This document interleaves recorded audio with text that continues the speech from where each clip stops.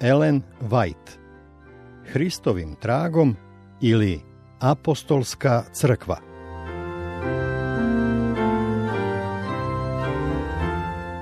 Četrdeset i prvo poglavlje. Još malo pa ćeš me nagovoriti. Ovo poglavlje zasnovano je na tekstu iz knjige Dela apostolska 25:13 do 27 i 26. Pavle je zatražio da ide pred cara i Fist nije mogao da odbije da ga pošalje u Rim. Međutim, prošlo je neko vreme dok nisu pronašli odgovarajući brod, pošto su i drugi zatvorenici morali da budu poslani u Rim, pa je razmatranje njihovih slučajeva doprinelo odlaganju. To je Pavlu pružilo priliku da o svojoj veri govori pred najvažnijim ljudima u Ćesariji, ali i pred carem Agripom II, posljednjim vladarem iz dinastije Iroda. I pošto prođe nekoliko dana, Agripa car i Vernikija siđuše u Ćesariju da pohode Fista. I budući da onde mnogo dana ostaše, kaza Fist caru za Pavla govoreći: čoveka jednoga ostavio je Filiks u tamnici, za kojega, kad bejah u Jerusalimu, iziđoše predame glavari sveštenički i starešine jevrejske, moleći me da ga osudim. Objasnio je okolnosti pod kojima je zatvorenik zatražio da izađe pred cara, ispričao o nedavnom suđenju Pavlu koje je održano pred njim i naglasio da Jevreji protiv njega nisu izneli optužbe koje je očekivao, već nekakva pitanja o svojem sueveriju i o nekakvome Isusu koji je umro, pa Pavle govoraše da je živ. Kada je Fist završio svoje izlaganje, zainteresovani Agripa je rekao: i ja bih rad bio čuti toga čoveka. U skladu sa ovom željom, za sljedeći dan je ugovoren susret. Sutradan pak, kada Agripa i Vernikija dođoše s velikim ponosom i uđoše u sudnicu s vojvodama i sa starešinama onoga grada, i kad zapovedi Fist, dovedoše Pavla. Fist se potrudio da sve okruži raskošnim sjajem, da bi svojim posetiocima ukazao čast. Bogata odeća prokuratora i njegovih gostiju, mačevi vojnika i blistavi sjaj oklopa njihovih zapovednika, sve to uvećavalo je raskoš prizora. A onda je Pavle, i dalje u okovima, doveden pred okupljene velikodostojnike, kakve li razlike. Agripa i Vernikija imali su moć i položaj i zato im je svet davao prednost. Međutim, njima su nedostajale karakterne osobine koje Bog ceni. Kršili su njegov zakon, bili su pokvareni u srcu i životu. Njihovo ponašanje izazvalo je prezir neba. Ostareli zatvorenik, vezan lancima uz svog stražara, svojom pojavom nije obavezivao svet da mu ukazuje neku posebnu čast. Za toga čoveka, prividno bez prijatelja, bez bogatstva ili položaja, čoveka koji je zbog svoje vere u Božijeg Sina bio bačen u tamnicu, ipak se zanimalo celo nebo. Anđeli su mu služili. Da je slava samo jednoga od tih blistavih vesnika obasjala taj skup, izbledela bi carska raskoš i carska oholost, car i dvorani popadali bi na zemlju, kao što se dogodilo rimskim stražarima na Hristovom grobu.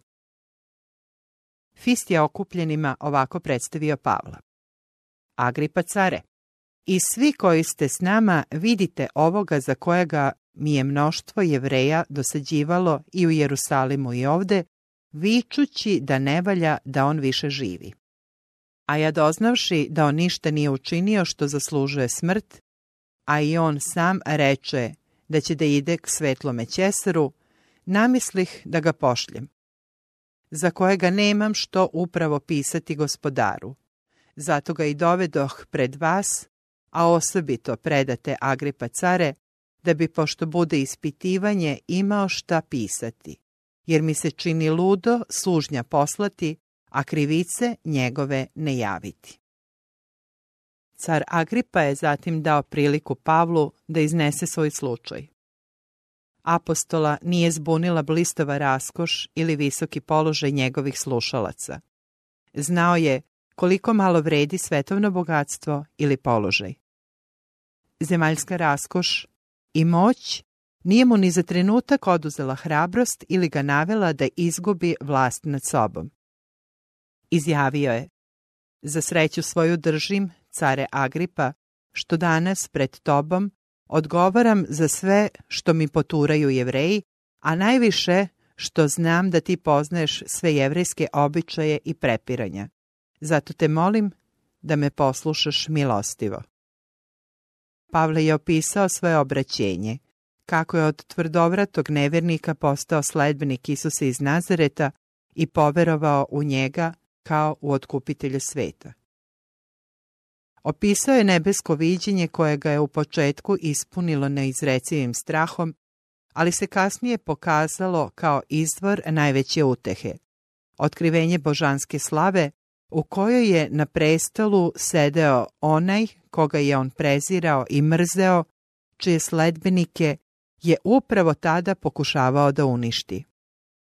Pavle je od toga trenutka postao novi čovek, iskreni i vatreni sledbenik Isusa, koji ga je preobrazio svojom milošću. Pavle je pred Agripom jasno i snažno opisao najvažnije događaje iz Hristovog života na zemlji. Posvedočio je da se Mesija iz proročanstva već pojavio u liku Isusa iz Nazareta. Otkrio je kako su starozavetni spisi objavili da će se Mesija pojaviti kao čovek među ljudima i kako su se u Isusovom životu ispunile sve pojedinosti koje su najavili Mojsije i proroci. Da bi otkupio izgubljeni svet, Božji sin je pretrpeo krst, prezreo sramotu i vazneo se na nebo kao pobednik nad smrću i grobom. Zašto bi, govorio je Pavle, izgledalo neverovatno da je Hristos ustao iz mrtvih? Nekada je i njemu tako izgledalo. Ali kako da odbaci ono, kako da ne poveruje u ono što je sam video i čuo? Na vratima Damaska zaista je video raspetog i vaskrslog Hrista, istoga Hrista koji je hodao jerusalimskim ulicama, koji je umro na Golgoti, koji je raskinuo okove smrti i vazneo se na nebo. Isto onako stvarno kao i Petar, Jakov, Jovan ili ostali apostoli, i on ga je video i razgovarao sa njim. Glas mu je zapovedio da objavljuje evanđelje vaskrslog spasitelja, pa kako da ga ne posluša? U Damasku, u Jerusalimu, po celoj Judeji, u dalekim krajevima svedočio je za Isusa raspetoga, dokazujući svima da treba da se pokaju i da se obrate Bogu, čineći dela dostojna pokajanja. Apostol je predahnuo i nastavio: zato me Jevreji uhvatiše u crkvi i šćahu da me raskinu. Ali dobivši pomoć Božiju, stojim do samoga ovoga dana i svedočim i malom i velikom, ne kazujući ništa osim što proroci kazaše da će biti i Mojsije, da će Hristos postradati i da će biti prvi iz vaskrsenja mrtvih i propovedati videlo narodu jevrejskome i neznabošcima. Svi okupljeni bez daha su slušali Pavlov izveštaj o divnim iskustvima koje je doživeo. Apostol je govorio o svojoj omiljenoj temi. Nijedan od njegovih slušalaca nije mogao da posumnja u njegovu iskrenost.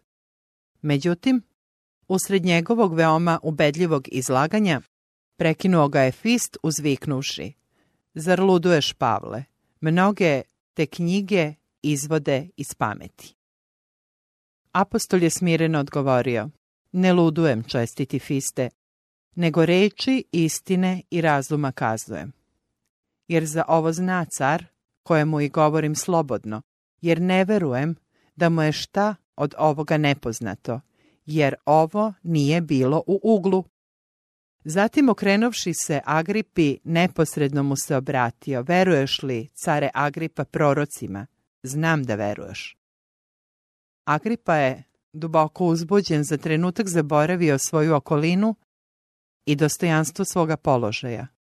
Svestan istina koje je jedino čuo, jedino videći skromnog zatvorenika koji je stajao pred njim kao Božji poslanik, odgovorio je, nehotično otkrivajući svoje osvedočenje, još malo pa ćeš me naterati da budem hrišćanin.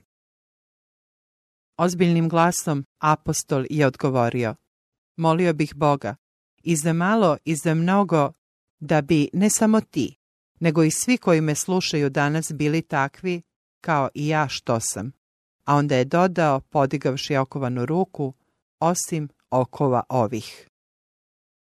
Fist, Agripa i Vernikija bi po pravdi morali nositi okove koji su vezivali apostola. Svi su na svoje duši imali strašne zločine. Ti prestupnici toga dana dobili su ponudu spasenja u ime Isusa Hrista. Jedan od njih, u najmanju ruku, bio je skoro osvedočen da prihvati blagodat i ponuđeno oproštenje. Ali Agripa je odgurnuo ponuđenu milost, odbio je da prihvati krst razapetog otkupitelja. Careva radoznalost bila je zadovoljena i on je, ustavši sa svoje stolice, pokazao da razgovor smatra završenim. Dok su se razilazili, okupljeni su međusobno razgovarali i govorili, ovaj čovek nije učinio ništa što zaslužuje smrt ili okove. Iako je bio Jevrin, Agripa nije gajio licemernu revnost ili slepe farisejske predrasude. Rekao je Fistu, ovaj čovek mogaše biti pušten da ne reče da hoće Ćesaru. Međutim, slučaj je već bio prijavljen višem sudu i zato više nije bio u nadležnosti Fista ili Agripe.